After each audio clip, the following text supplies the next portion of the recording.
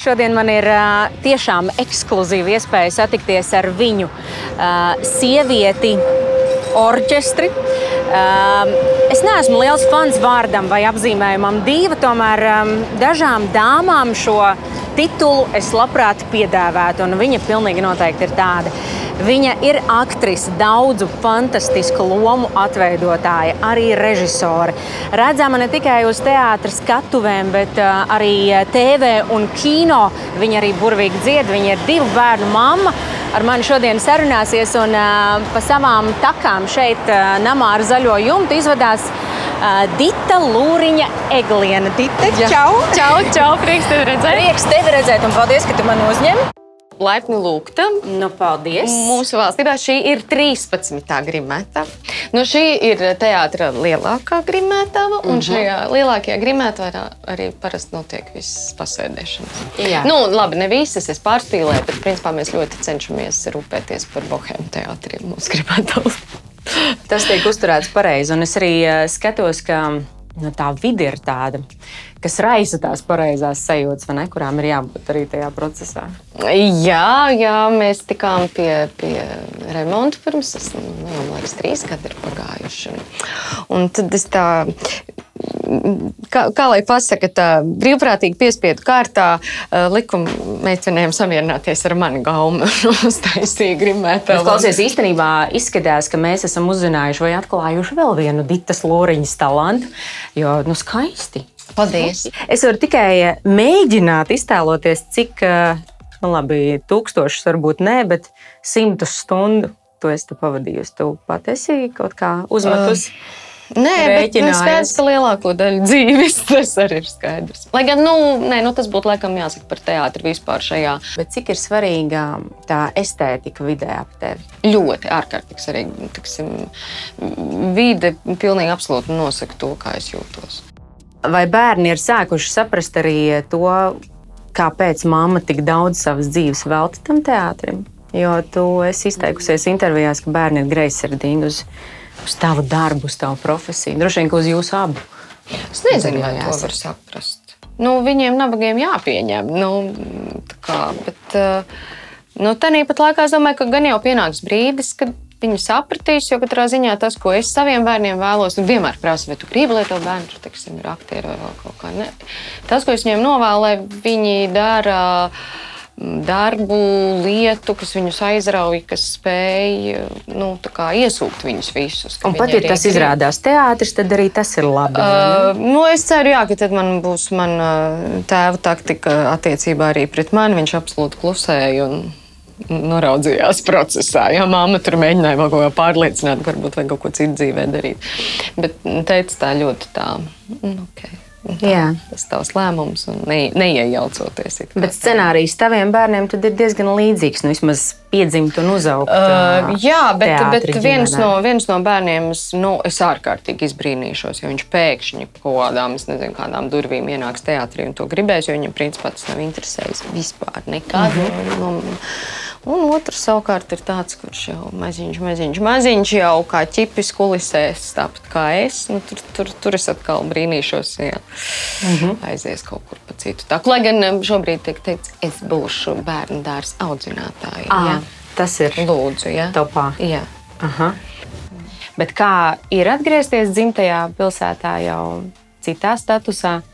Ar zīmolu Dita Lūriņa Egliene. Es pirms tam jau biju kādā intervijā formulējusi to, ka, lai vai ko es būtu varbūt arī tiešām izdarījusi vai mazliet pie savas pašapziņas pastrādājusi, un tomēr jau gadi arī ir pagājuši. Kā es braucu uz Liepāju, tad es teicu, visi mani meitenes un skolnieces un jaunietes kompleksi gaida mani pie tā ankura, kas tur ir, kur Liepājas robeža. Un kad es šķērsoju, tā viņi man krāgā, un man viss ir tā kā pilnīgi absolūti, jā, pārsteidzoši. Tas man vienmēr bija grūti. Es vienmēr ilgojos un gribēju uz Liepāju, tāpēc, ka mamma un vecmamma un viss.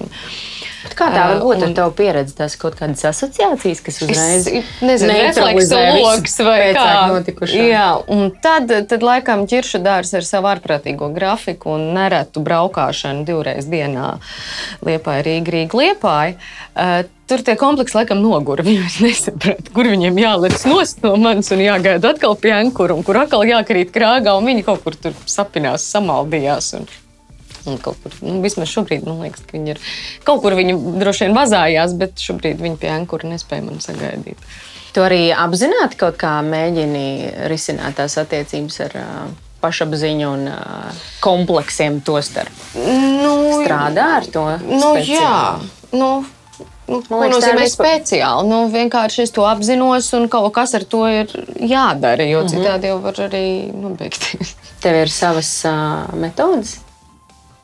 Droši vien, ka tās ir manas. Man nav nekāda tāda briesmīga formula, ko tagad dalīt ar citiem un teikt, jums šis arī palīdzēs. Ja? Tas tāds nepārtraukts kaut kāds process un atkal, protams, visārprātīgākā sajūta ir. Un atkal tas pats. Man taču likās, ka es šito jau esmu tā kā izvērtījusi, sapratusi, pati sev izskaidrojusi un kaut kā jau. Un, kad tev noliek atkal situācijās, varot, viss tavs darbs, kaķim zem esmu, atkal es tur pati. Ja. Kas izsit no sliedēm? Tie ir kaut kādi mazi ārēji faktori, kaut kas, un pēkšņi viņi uzrāda, ka iekšpusē tur vēl sēž tur tā meitenīte, kurai ir vēl ar ko strādāt. To, šito un vēl kaut ko. Jā, bet tu, man liekas, tiešām pateici atslēgas vārdus, ka tas ir nemitīgs un nebeidzams process, visticamāk, visu mūža garumā. Jā, man jau es esmu atmetusi ilūziju, ka varētu nonākt pie kaut kāda punkta vai vecuma posma, kurā tas varētu tā kā izbeigties. Es ļoti ticu tam, ka tas transformējās, tas paliek vieglāk un vēl kaut kā, jā. Bet ka tas pilnīgi mūsu pamatā.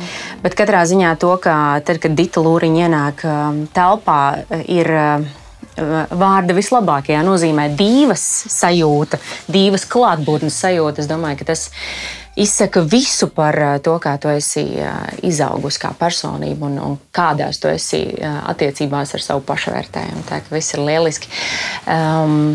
Vai ārienai ir liela nozīme šajā vienādojumā, kā izveidot to pašapziņu un pašvērtējumu nostabilizēt? Protams, tas tāpat kā svarīgs telpas interjeras, protams, manas pašas eksterjeras arī man ir svarīgs ļoti un nosaka pašsajūtu un pašapziņu. To es arī esmu teikusi, man pašai, protams, ir grūti to atkārtot, bet citas bērnības man nav un citas manis arī nav. Un kā man ir jāstāsta atkal tas pats, kad es kaut kādos 11 gados skatījos spoguli un ļoti skaidri apzinājos, ka es neesmu gulbis. Tas ir pilnīgi skaidrs. Bet ne jau pīlēns. Principā pīlēns. Principā pīlēns, jā. Un tad es sev tajā spogulī skatoties tā apmēram teicu, nekas. Es ar katru gadu kļuvušu smukāka. Un, katrā ziņā ar katru gadu es jūtos aizvien labāk savā ādā. Tas gan, vai tur smukāk, vai tādu, vai šitādu, to ļausim vērtēt citiem, bet es katrā ziņā pati ar sevi dzīvoju aizvien. Cik es to labi saprotu, man ir pilnīgi tas pats. Tas ir, man liekas, liels ieguvums, ka tu vari līdz tam iekšējam komfortam nonākt, vai ne? Ko tu dari ikdienā un varbūt arī retāk, lai tu justos labāk arī par savu eksterjeru? Man ir kaut kāds tāds izdzīvošanas minimums, absolūti nepieciešamais. Tas ir, lai rokas un kājas ir kārtībā, kas attiecās uz nagiem. Lai mati ir kārtībā, viņi nabagi dabū nereti ciest, tāpēc ir periodi, kad viņi nemaz nav kārtībā, bet nekas, bet principā, tā, lai vismaz vizuāli liekas, ka viss ir labi. Tad, lai mans ķermenis tiek kaut kā nodarbināts, lai viņam ir regulāra treniņu slodze. Šobrīd esmu absolūti laimīga. Satikusi savu jogas skolotāju, un šobrīd tā ir joga. Es būšu ļoti priecīga, ja tas būs arī tas pamats, pie kuras palikšu. Nu, te mēs nonākam telpā ar nosaukumu Aktieru foje. Aktieru foje. Jā, un patiesībā šī ir tāda ļoti īpaša telpa, jo lūk, tur ir skatuve, tās ir skatuves durvis. Un šī ir vieta, kur var redzēt kostīmus, un ir pat visas ātrās pārģērbšanās šeit. Protams, nokavēt uzgājienu, tas ir traki, vai ne? Un tad joks ir par to, ir gadījies. Arī tev? Arī man, bet tas joks ir par to, kamēr Džeki skatās. Es tūlīt uznākšu un pats nekur neiet. Protams, mēģinu televizorā ieraudzīt to. Vēl tas ekstrēmais šai telpai ir tas, ka, piemēram, pirmizrādēs, kad ir liels satraukums, un tad te jau viss, un vēl režisors šeit nāk runāt ar aktieriem tā tālāk. Un arī pat laikā pa šo te taku, jo tur jau aiziet, ka uz skatītāju pusi nāk visi kolēģi vai viesi, kas ir piederīgi vai puspiederīgi teātrim, kas nāk tā kā pa dienestijai iekšā uz pirmizrādi, un tad viņi te nāk cauri, un tas tāds vesels tāds process pie tam, ja pēc izrādes šeit, protams, arī sarunājas savā starpā, un tad mēs redzam tās kolēģi sejas, kas, viņi, protams, uzreiz nemets klāt, ja? Viņi iet, un mēs pēc tam sejām tu jau saproti, kas tur ir apmēram, vai bija ok, vai nebija ok, vai, protams, ja ir tāda absolūta veiksme un sajūsma, tad jau metās uzreiz to izteikt. Bet, ja ir kaut kas, par ko var padiskutēt, tad paldies, un iet garām. Un es pati arī tā daru. Un tas ir tāds, bet tā tas ir, tur nav. Bet tu pati nonākdama no skatuves, pēc kā vadies, lai saprastu, ka ir tā absolūtā veiksme? Tās ir ovācijas zālē vai tas ir kaut kāds tāds iekšējo standartu vai uzstādījumu apmierināšana vai sasniegšana? Kā tu sajūti, ka ir sanācis tā kā vajag? Principā aktierim vajag grūti, tieši tajā mēs nerad salīdzinām, savu profesiju ar sportistu, specifiku tajā, ka, ja sportists noskrien pirmais, tad viņš pirmais šķērso finišu līniju, un tas ir neapstrīdam pamatā gadījumu. Ja? Aktieris nekad nezina. Jo vienmēr var būt, ja tev ir sajūta, ka gan baigi labi gāja, atnāk režisors un saka, ko tu tur darīji uz tās skatuves šodien. Un kad ir sajūta, ka iet viss pilnīgā grāvī un beigās visi nāk un saka, beidzot. Tā kā mēs tām sajūtām īsti nevaram ticēt tieši tām, kas attiecās personiski uz mums un mūsu darbu. Protams, ka mēs jūtam gaisā, vai izrāda piedzimst, vai gaisa nodrāb, un ka tur tas mākslas pieskāriens ir, to arī nevar sajaukt. To jūt saiknē ar skatītājiem, to jūt visā. Tas nav tikai tāds aplausu mērītājs, pēc skaļuma vai vēl kaut kas. Tā ir sajūta. Šis skats te gan ir grūti saprast, tagad tur ir tumsa, bet šis ir viens no maniem mīļākajiem skatiem vispār, jo patiesībā skatītāji to maz nojauš, ka esot uz skatuves ir pilnīgi cits.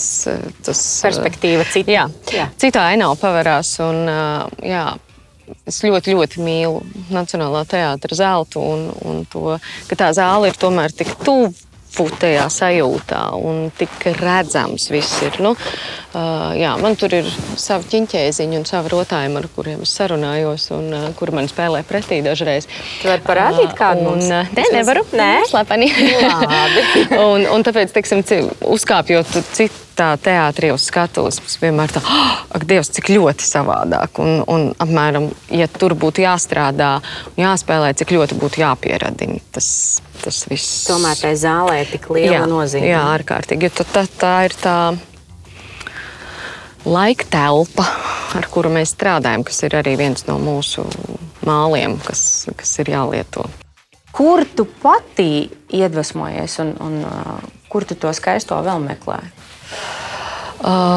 Es, protams, iedvesmojos no mākslas kā tādas. Un vispār šajā pandēmijas laikā es noformulēju to, ka cilvēkam tā fiziskā maize un garīgā maize ir absolūti vienādi nepieciešama. Tur nav tā, ka vispirms apmēram parūpēsimies par vienu, un tad tā otra jau tas tāds ekskluzīvs piedāvājums. Es saprotu, ka nē. Protams, tad, ja intensīvi strādā repertuāra teātrī, tad ir ļoti grūti bieži iet un redzēt kolēģu veikumu. Bet tas ir ārkārtīgi dziedinoši un ārkārtīgi nepieciešams. Un mēs bieži vien esam izslāpuši pēc tā, ka kaut ko redzēt, kas notiek. Citos teātros vai citās valstīs tas ir pavisam tā. Tas ir arī tev, piedod, kā ceļotājai. Pieļauju, ka tik daudz nesanāk darba dēļ būt braucienos uz ārzemēm. Vai tas ir kā tāds obligāts elements tavos braucienos kaut kur aiziet uz kādu no teātriem? Tie ir mani personiskie braucieni, kuri ir tieši ar šādu mērķi, kad viņi ir plānoti izējot no tā, ko es varu redzēt.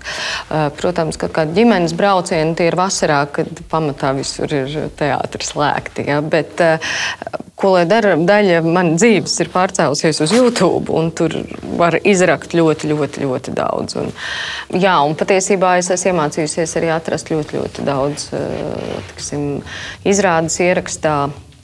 Lai gan šis laiks bija tāds, ka varēja daudz ko arī online skatīties, lai gan, protams, ka teātris online vai ierakstā tas nav tas, bet tīri, ja meklē kaut kādas konkrētas nianses, paņēmienus, domāšanas veidu, tad to tīri profesionāli var izkasīt. Es domāju, ka tas mums visiem ir kopīgi šajā dīvainajā laikā, ka mēs esam visi iemācījušies krietni prasmīgāk rīkoties ar YouTube un citām platformām. Protams, ka mēs nevaram iztikt arī bez jautājumiem par Covid un par to, kāds šis laiks tev kā aktrisei, kas parasti ir tik ļoti aizņemti, ir bijis. Kā tu juties, kā varēja nepietrūkt tā visa, vai kā varēja samierināties ar to, ka nav šo izrāžu? Protams, pirmais bija tas, ka tas pēkšņi uznāca ļoti, ļoti intensīvā un biezā posmā, kur bija viena daļa būtībā bija vienkārši atvieglojums, ka tu vienkārši ievelc gaisu. Uz cik ilgu laiku pietiek tās sajūtas? Patiesībā tie 2 mēneši, tas bija tāds... Es ļoti negribu tur atgriezties. Lai gan tajā brīdī es domāju, ka es paņēmu visu, cik es biju spējīga no šiem 2 mēnešiem, kas attiecas uz mani gan kā uz mākslinieku, gan kā uz sievieti, gan kā uz mammu. Bet tagad, kad es skatos atpakaļ, man tāda ļoti grūta sajūta par tiem 2 mēnešiem. Svētīga arī dzene, bet tad ļoti, ļoti smagnēja. Tieši smagnēja īstais vārds, jā. Tā kā... Bet es domāju, tā pozitīvā kvadrātsakne ir tā, ka publika un mēs esam no jauna sapratuši un ieraudzījuši, ka tā nav tradīcija vai tā nav inerce. Tradīcija tādā tukšā nozīmē, ka tu kaut ko dari, tāpēc, ka mammai bija abonements, un tāpēc man arī ir. Vai es nodarbojos ar šo profesiju, tāpēc, ka es reizi viņu izstudēju un ko nu vairs. Ka tā ir mūsu kaislība, tas ir tas, kā mēs gribam, tas nav tas vārds, kā mēs spējam dzīvot, jo ir jāspēj. Tas ir krietni pāri vēlmei, vai ne? Jā, tas ir tas, caur ko es, piemēram, varu izprast pasauli, izprast sevi, izprast cilvēku dabu kā tādu, kā es vispār tulkoju sev kaut kādas pasaules parādības. Un es domāju, ka ļoti, ļoti, ļoti liela daļa teātra publikas atklāja, ka tas teātris tas nebija tāds vienkārši rituāls, tā bija nepieciešamība. Tas, ko tu teici, tā pārtika dvēselē un prātam. Jā, un ka viņa ir tiešām nepieciešama, un to sajust, to salkumu pēc tā arī, protams, ir svētīgi. Tev kā sievietē tīri praktiski tas ilgais mājās būšanas laiks arī nozīmē to, ka ir vairāk laika savām kaut kādām skaistuma procedūrām. Nē, protams. Kur tu viņu notērēji to laiku? Es mācījos 7. klasē, tas ir pirmkārt. Otrakārt arī dārziņā. Bija dārziņa audzinātāja, protams, jā. Mēs bijām laukos, jā, es, protams, izbaudīju pavasari ļoti, ļoti tādu, kur pēkšņi sniegs mums, tad pēkšņi silta diena, ka mēs uz sliekšņa sēžam jau šortos, un nākamajā dienā ir tiešām sniega kārta, kas nenokūst pusdienu. Ja? Tā kā es izbaudīju, es redzēju dabu. Jā, es izbaudīju to, ko es nekad neesmu redzējusi, jo, pavasaris manā mūžā ir bijis apzināts pavasaris vienu reizi, kad es gaidīju Ernestu, jo, mazbērns jau vispār neapzinās pārāk, es domāju, tādas lietas. Tad ir skolas laiks, kad kāds pavasaris. Tad jau vēl ir skola, un tad ir studija laiks, kad vispār ir viens vienīgs gada laiks, kas saucās studēt aktieros. Ja? Un tad ir darbs teātrī, kur mēs spēlējam skrodardienas līdz Jāņiem, un tad sāks vasara. Dita, man diemžēl ir jāatzīstas, ka es neesmu noskatījusies tavu mono-izrādi vai mono-operu. Kā būtu pareizāk to saukt? Autors to sauc par mono-operu. Tad mono-opera. Jā. Ditu. Jā. Kā tu vispār līdz šim nosaukumam kičīgajam nonāca? Tur līdz tam Kaspars nonāca. Kaspars. Viss kičīgais nāk no Kaspara. Aha. Un es esmu tas augstne. Mals. Par to, kāda ir tā jūsu sinerģija augstnei un iedvesmai un kičīgumam. Es esmu dzirdējis vienkārši ļoti daudz atsauksmi, ka esot kolosāli un ka varot izlobīt daudz kā personiskā par tevi. Tā ir, tu pati uz sevi arī paskatījies no malas caur šo izrādi? Tā ir, vai no malas nē, laikam, kaut kā no iekšpuses laikam vairāk, bet tur ir ļoti, ļoti daudz detaļu un,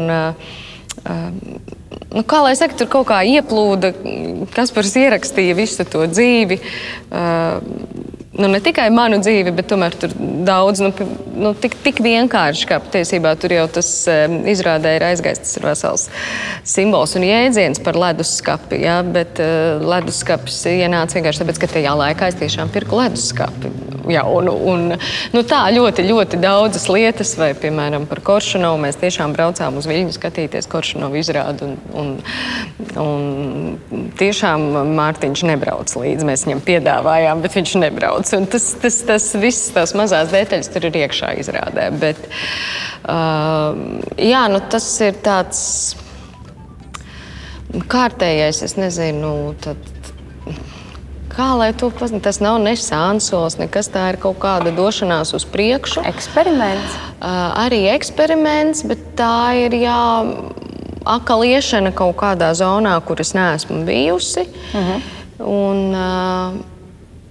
Un tas, ka ja gribas nokļūt kaut kur citur, tad ir jāiet pa citiem ceļiem, nevar iet pa tiem pašiem. Tas tev ir būtiski visu laiku kaut kādus jaunus mērķus uzstādīt? Jā, tas ir man absolūti vitāli nepieciešams. Absolūti vitāli nepieciešams, bet tas nenozīmē, ka es esmu ārprātīgi azartiska un manī nav nekādu šaubu, vai manī nav baiļu, vai manī nav vienkārši jau nogurums, piemēram, visu laiku sevi kaut kur plēst, ja, un kaut kur mest ārā no komforta zonas. Bet, principā, pamatā tā ir tāda mana pamata vajadzība arī, jā. Un cik bieži tev izdodas šādos eksperimentālos sansoļos aiziet? Ir gadā tev kaut kāds tāds apzināts, apjoms tam, ko tu dari? Nē, tam nevar būt apjoms, jo tas ir tāds jau atkal tāda upe, kas plūst, jā. Un vienkārši, es domāju, pamanīt to brīdi, kad pateikt jā. Kad nevis dzīvot saudzējošajā izdzīvošanas režīmā un pasargāt savu nervu sistēmu, ja, bet sajust, šis ir tas brīdis, kad ir jāsaka jā, lai gan ir bail, vai lai gan ir neziņa, vai vēl kaut kas. To lomu tev ir tik ļoti daudz, kurā tu pat jūties viss foršāk? Droši vien, kā aktrise, vai ne? Vai tomēr režisora? Tā visa esmu es. Un tas ir tas, ko es pati mācos. Ja nevis tās ir daudz un dažādas lomas vai daudz un dažādas manas, es nezinu, šķautnes vai vēl kaut kas. Tā esmu es. Puzle, un mēs visi esam. Un jo vairāk mūsos puzles gabaliņu, jo skaistākas toņu pārējais. Un tā kā bet kas attiecās par aktrises vai režisoras profesiju vai kā, tas ir teātris, un man teātris vienmēr ir interesējis visā savā krāšņumā. Un vienmēr ir gribējies vairāk un vairāk, dziļāk un dziļāk. Tāpēc, manuprāt, tas varētu būt nākamais pakāpiens. Vai ne? Tas man pašai liekas interesanti, bet tagad man šitas ir gan augsts pakāpiens, kur tā kā rausties augšā. Bet es saprotu, ka tu grasies arī vēl padarboties režisors krēslā. Jā, arī nākamajā sezonā ir liela plāna, vai ne? Liepājā atkal. Šajā, būtībā jau šajā, gan šajā mājā ar zaļo jumtu, gan arī Liepājā. Un es, protams, esmu ļoti priecīga un pateicīga abiem direktoriem, kuri ir cerību pilni raugoties uz mani, ja dod man tādu iespēju. Un es domāju, ka tas viss ir tomēr pamatoti. Un kā ir ar līdzskrējējiem? Vīrs, piemēram, viņš varam viņu abrīnot, kad gan tur, gan saprot brīdi, kad ir tā viedi jāsaka, dari. Es nesaprotu, es nezinu, bet dari. Jā, tas ir. Bet vai attiecībās tev arī neliekas, ka tas ir tā fundamentāli svarīgi, ka ir jāatbalsta otrā kaut kāda izziņas procesa? Protams, jā. Sevis atklāšanas procesa. Jo nekas mums, es nezinu, no kā mums nāk tā vēlme iesaldēt vai akmenī iecirst kaut kādas lietas, bet tas vienkārši vispār nekā nav iespējams. Mēs varam tikai plūst uz priekšu. Bet man liekas, ka arī šo it kā pašsaprotamo atziņu var pateikt tikai spēcīgs cilvēks un spēcīga sieviete. Tu pat arī jūties stipra? Tajā ļoti grūti runāt. Kas ir spēcīga sieviete, kas nav, kā tu jūties vai kā tu nejūties. Bet es zinu, ka es esmu pacietīgs cilvēks patiesībā. Un tad es izlasīju arī vienu tādu sakām vārdu, un es sapratu, auč, lūk, tieši tā tas arī ir. Un tas skan tā, ka bīstieties no pacietīgiem cilvēkiem. Jo, kad viņiem beidzas pacietība, viņi nenodedzina kuģi, viņi nodedzina ostu. Un tāpēc ar to stipru un pacietīgu tur ir liela, jo tu esi stiprs, un pienāks brīdis, ka tu esi tik vājš, ka pats nesaprotu vispār kā. Tāpēc tur tā ir ar to visu tā ļoti, ļoti uzmanīgam jābūt. Un arī patiesībā es daudzas lietas baidos formulēt, jo tik līdz viņas kaut kā sauc vārdā, tur arī visādi tā kā.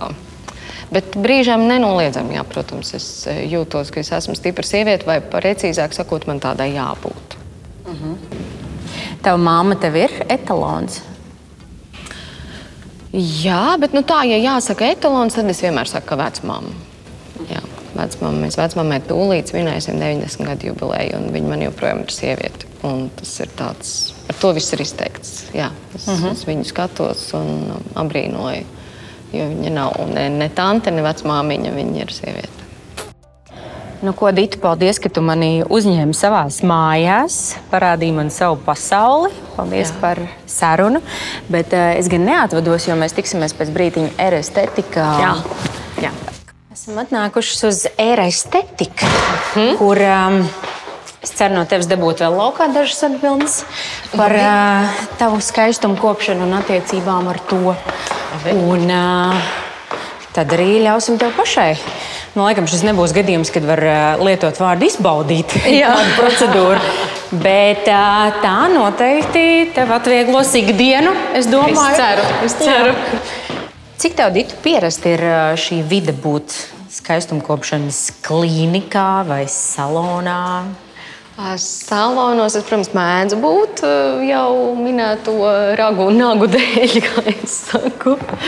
Bet tādās klīnikās es esmu bijusi, bet tikai, pateicoties televīzijas raidījumiem un šādu veidu. Ir kaut kas ekstrēms arī pieredzēts? Kaut kas tāds pavisam neizjusts un nepazīstams līdz tam? Nē, es pieļauju, ka šodien būs mans ekstrēmākais pasākums. Šodien būs ugunskristības? Jā. Jo patiesībā es esmu diezgan, kā lai saka, nevainīga šajā jomā. Jo es absolūti neesmu no tām, kurām ir tas te un šitas vēl kaut kur un tas vēl kaut kur. Bet kur nav nekā labojuma, tur jau arī nav jāliek. Jā. Nē, es tiešām domāju, ka ļoti daudz ko var izdarīt sieviete pati tiešām ar domāšanu un ar kaut kādu tādu padziļinātāku darbu ar sevi. Un tad kaut kad jau ir jāslēdz varbūt klāt kāda palīdzība kā no ārpuses, bet ļoti daudz var izdarīt cilvēks pats, manuprāt. Bet es absolūti nevaru tur sevi iztaisīt tagad par briesmīgu tur tādu, es nezinu, tur un es te baigās iekšējās tehnikas piekopju, vienkārši man nav tam laika. Jā. Un man tā nav bijusi arī nekad tāda prioritāte. Tā, ka man ļoti vajag, lai man tur, apčabina. Es domāju, man kosmetoloģi, ja viņi, kaut ko tādu skatās, viņi padomās, es tev neesmu redzējis gadus 5. Tiešām tik sen, jā? Jā. Un kā var tik labi izskatīties? Es nezinu, tur vienkārši kāds ir žēlīgs man. Jā. Bet tur laikam ir, tā kā tu saki, darbs ar sevi, tas no sadaļas, kurai mēs pieskārāmies pirms tam, tas soul food, ja?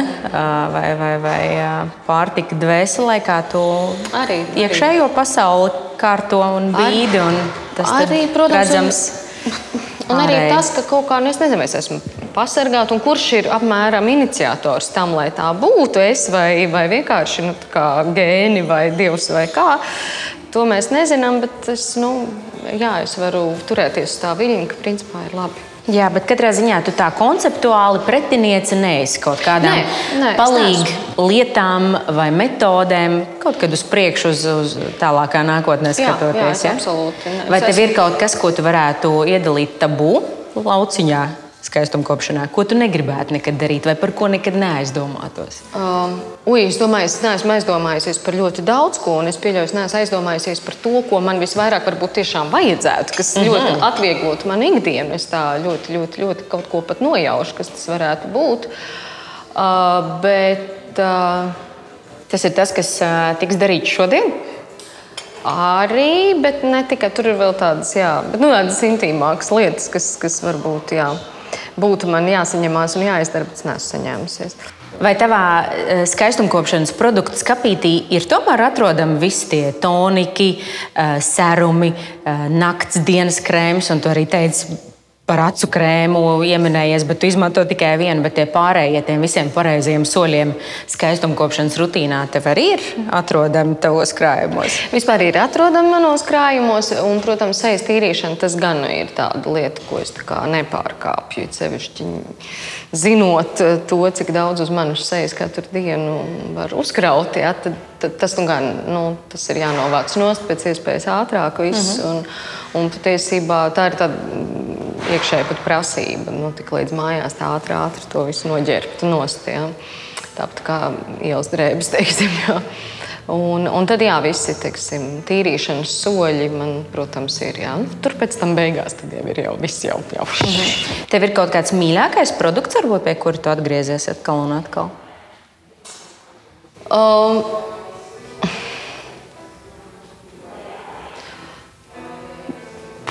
Man ir, teiksim, noteikti noņemšanai visi eļainie dilfāži, kas ir patiesībā domāti acīm. Tos es izmantoju visai sejai. Man ļoti patīk tas vieglais un eļainais, un tad visu to kārtu var dabūt nost, un beigās ar to vai citu micelāru ūdeni vai losjonu. Jo skatos, kosmētika tomēr nav nekāds joks. Tas grims. Grims nenāk tik viegli nost. Bet es tev, Ditu, caur sevi gribēju no mūsu draugiem, no mūsu atbalstītāju Eucerinu uzdāvināt vairākus pretendentus uz nākotnes mīļāko sejas kopšanas produktu statusu. Labi. Un es tev varu droši vien arī mazliet pastāstīt, jo es esmu ar Eucerinu tīri labi pazīstama. Esmu daudz ko lietojusi, un viņiem droši vien, ka viena no tādām viņu zelta līnijām ir hialuronu filleri. Tad mitrināšana, kas arī man vienmēr bijusi aktuāla, jo man ir tendence uz atūdeņošanos. Un pat, ja tādas nav, tad tas hialurons ir īpaši vecumā virs 15, būs ideāli noderīgs. Tā, ka te ir tā nakts krēms, tur noteikti ir arī dienas krēms, ar liftinga efektu. Jūs piespiedīsiet man šķirt nakti no dienas.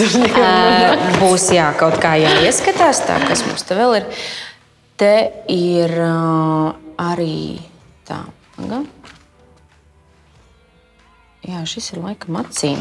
Man sakot, tu papētīs, un te ir viņu jaunums, ko es saprotu, būtu ieteicams arī tev lietot ķermenim pēc procedūras, ko tev šodien veiks. Saudzējoši. Nu, lūk, tā kā Ļoti vērtīgi. Paldies liels, jā. Vērtē un Es kaut kad Euserinu lietoju, jā, es atceros, bija labi, bet, kaut kā tas viss aizplūda atkal. Bet, atkal mēs iepazīsimies no jauna. Jā. Atjaunot attiecības. Jā, tieši tā. Nu, šī procedūra arī droši vien, ka nav no tām, par kurām var teikt, ka tas ir spā rituāls. Jā, tāpēc es saku, gaidiet ar kameru. Jums būs ekskluzīvi kadri, kā es beigšu ārā un kliekšu, lieciet mani mierā. Nenoliedzam, tā ir tēma, kas ir droši vien, labi, ne izsenis, bet sievietēm, kas par sevi rūpējas, aktuāla bijusi. Tātad lāzera epilācija. Tev kā aktrisei tas atvieglos tavu dzīvi, tavu ikdienu rezultāts, ko saņems pēc šīs procedūras? Es ārkārtīgi ceru. Tāpēc es to daru. Es ceru, ka tas, tā kā atkal jau laika taupīšanas nolūkos un vispār tās drošības sajūtas nolūkos.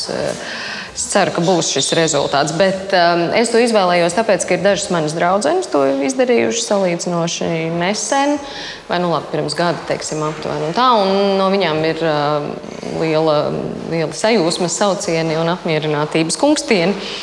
Tā kā es par to biju jau aizdomājusies. Un tad, kad nāca šis piedāvājums, es domāju, ko es izvēlēšos procedūras, kas izklausās labi, bet vispār nav nekādas jausmas, kas tur kā tur, ka varbūt jāaizmiedz acis un jāriskē.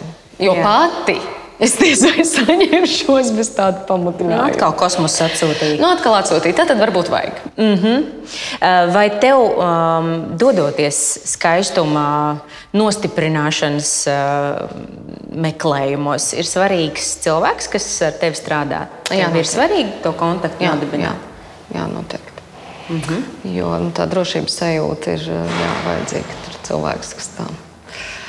Ko skatīsimies, kāds kontakts izveidosies ar speciālistu šodien? Jā, cerēsim uz to labāko.